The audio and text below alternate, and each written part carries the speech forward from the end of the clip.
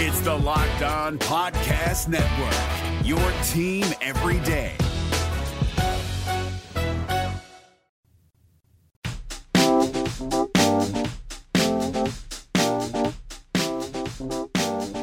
Welcome to the Locked On Reds podcast on this Thursday. I appreciate you joining in with me. Thanks for downloading and listening. I'm your cheap seat crony, your bench jockey with a beer. My name is Jeff Carr, and we're talking Reds today here on the Locked On Reds podcast. Quick reminder, you can subscribe to this podcast to get your daily downloads on the automatic via iTunes, Spotify, Google Play, and Stitcher. And check us out at lockedonreds.com.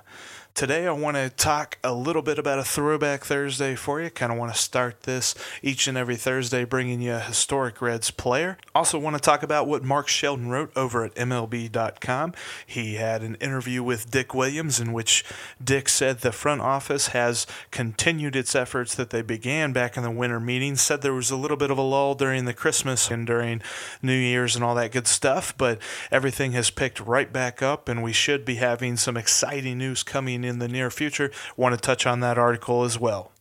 But first, like I said, I want to start with a Throwback Thursday. Kind of had this idea today that with each Thursday, I'm going to take a look at a different historic Reds player. Going to try to keep it a little bit out of the ordinary. I know most of us know about Pete Rose and Johnny Bench and Griffey and guys like that.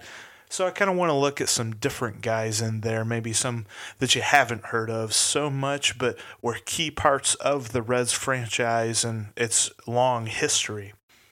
Today I'm going way back into the 1930s and 40s to a catcher who really set the table for the Reds. In fact, he was their best catcher up until Johnny Bench came into the big leagues. Talking about Ernie Lombardi. Now, he's not the Lombardi that the Super Bowl trophy was named after, but that was really corny. Anyway, he was an absolute stud for the Reds. Ernie Lombardi is a Hall of Famer. He was inducted back in 1986 by the Veterans Committee. He's also had a heck of a career. I mean, obviously, you're making the Hall of Fame, you got to have a pretty good career. He had a career .306 batting average, hit 190 homers back in a day where you didn't see a lot of homers leaving the yard, 990 RBIs, and a career on-base percentage of .358. Even some sabermetric stat heads can get behind Ernie Lombardi. His best season came back in 1938 when he won the MVP award after hitting .342 with 19 homers and 95 RBIs. This is back when seasons were 154 games instead of 162, so there's a few games cut off there. Plus playing catcher, he didn't play every day. And the most games that he played in a season was somewhere right around 129, 130, something like that. So he never saw every single day. He had off days every so often, but he still managed to be uber productive. He was an 8-time All-Star. He even won the batting title like in 1938 whenever he got the MVP. He also won it in 1942 whenever he went over to the Boston Braves. One of the most impressive things, though, whenever I look at Ernie Lombardi, is a statistic about strikeouts. He just didn't do it. In fact, for his career, he averaged 22.3 at-bats per strikeout, which is just unheard of. I mean, you think of some of the best players and now, in today's game, they'll strike out once or maybe even twice a game. Yeah, maybe not average twice a game, but they'll probably strike out at least once. In fact, when you look at our fan favorite today, Mr. Joseph Votto, his best season that wasn't injury shortened as far as limiting strikeouts came back in 2017 when he struck out 83 times. Ernie Lombardi never struck out more than 25 times an entire year. And like I said, he still averaged, somewhere between 110 to 120, at best he got up to 130 games in a year. That's just phenomenal. And in fact, whenever you total it all together, in his career with Cincinnati, he had 4,288 plate appearances, and he struck out a total of 158 times. He actually walked 264 times in his Reds career. He had it's like, just under 110 more walks than he had strikeouts. He was an extremely efficient hitter that was always the star of the Reds there for a long time. He was on the 1940 World Series champion team. Now, he had some health issues during that season. He was injured quite a bit, so he wasn't the typical key bat in the lineup for the Reds in 1940, but he still managed to play 109 games and get 376 at-bats and bat .319 that year. He still had 14 homers and 74 RBIs and finished in the top 10 in MVP voting as the Reds won the World Series that year. Schnoz, as he was nicknamed by his peers due to his big nose, is rated as one of the top 24 best Cincinnati Reds of all time, according to BaseballReference.com. And you can totally see why if you go on the site or if you read any kind of story about him back in the 30s and 40s, which is the reason that I kind of wanted to choose him as our first Throwback Thursday. With that being said, we're going to take a break right here. When we come back from the break, I'm going to talk to you a little bit about the Mark Sheldon article on MLB.com. You're listening to the Locked On Reds podcast. Thanks again for being a part of this Thursday edition of the Locked On Reds podcast. We're going to dive into the article written by Mark Sheldon on MLB.com. Looks like he got to sit down with Dick Williams and talk to him about how the 2019 offseason plans have progressed over the holidays.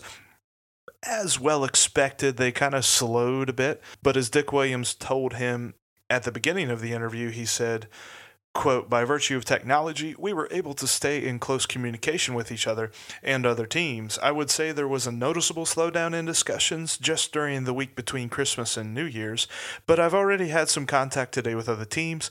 It's expected to pick back up now that we're in the new year." These words come straight from the horse's mouth, which is really encouraging to me because whenever he pulled off the deal, whenever the front office pulled off the deal with the Dodgers, the first thing that Dick Williams told pretty much anyone that asked him was, "We're not done yet. We still have the resources to make moves."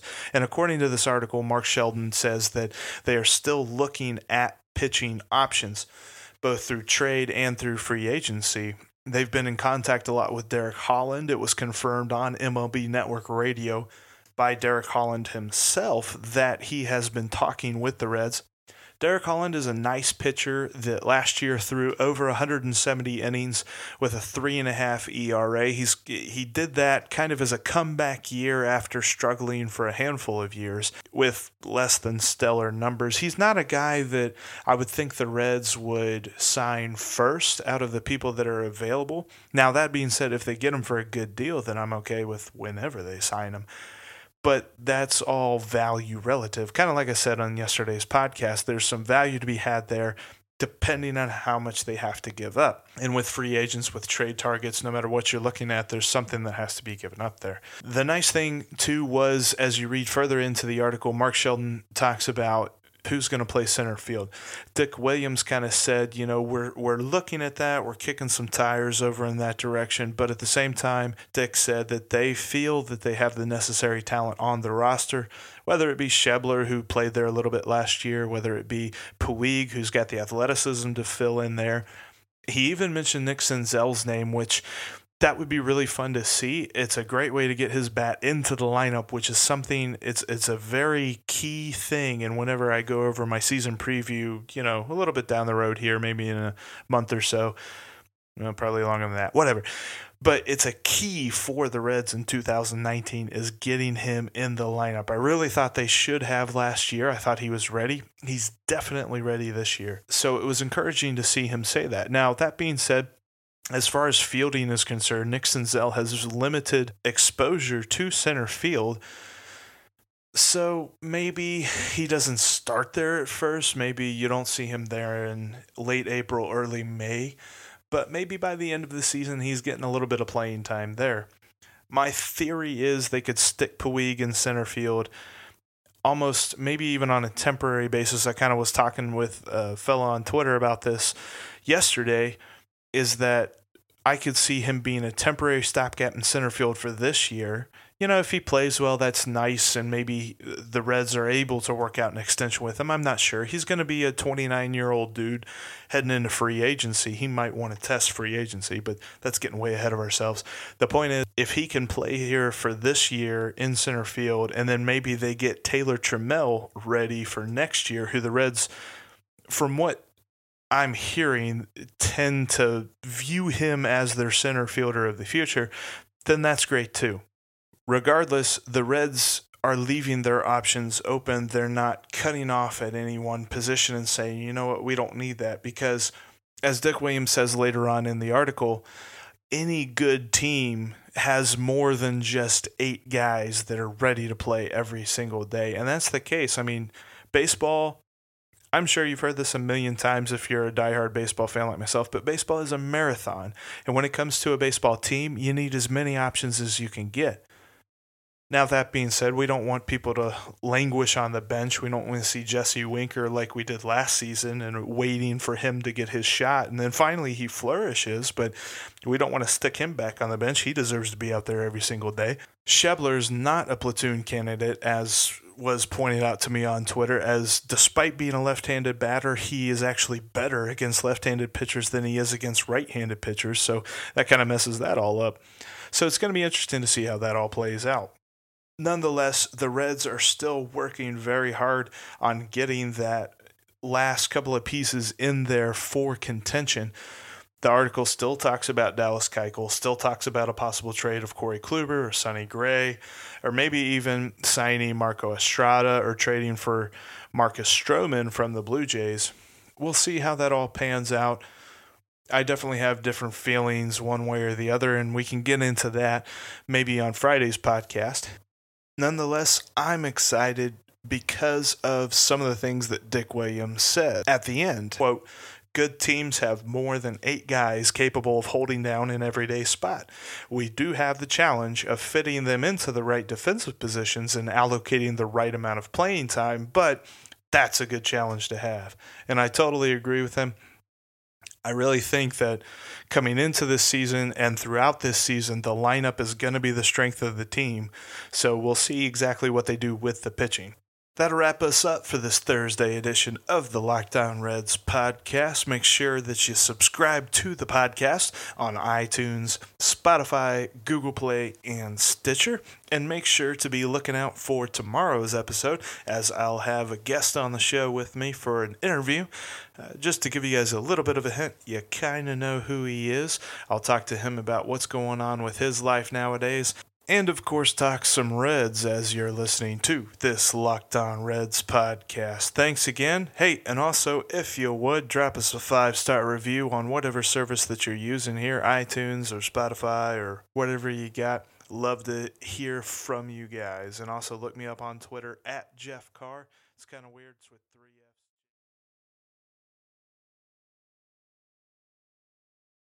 F's. Hey, Prime members, you can listen to this Locked On podcast ad-free on Amazon Music. Download the Amazon Music app today.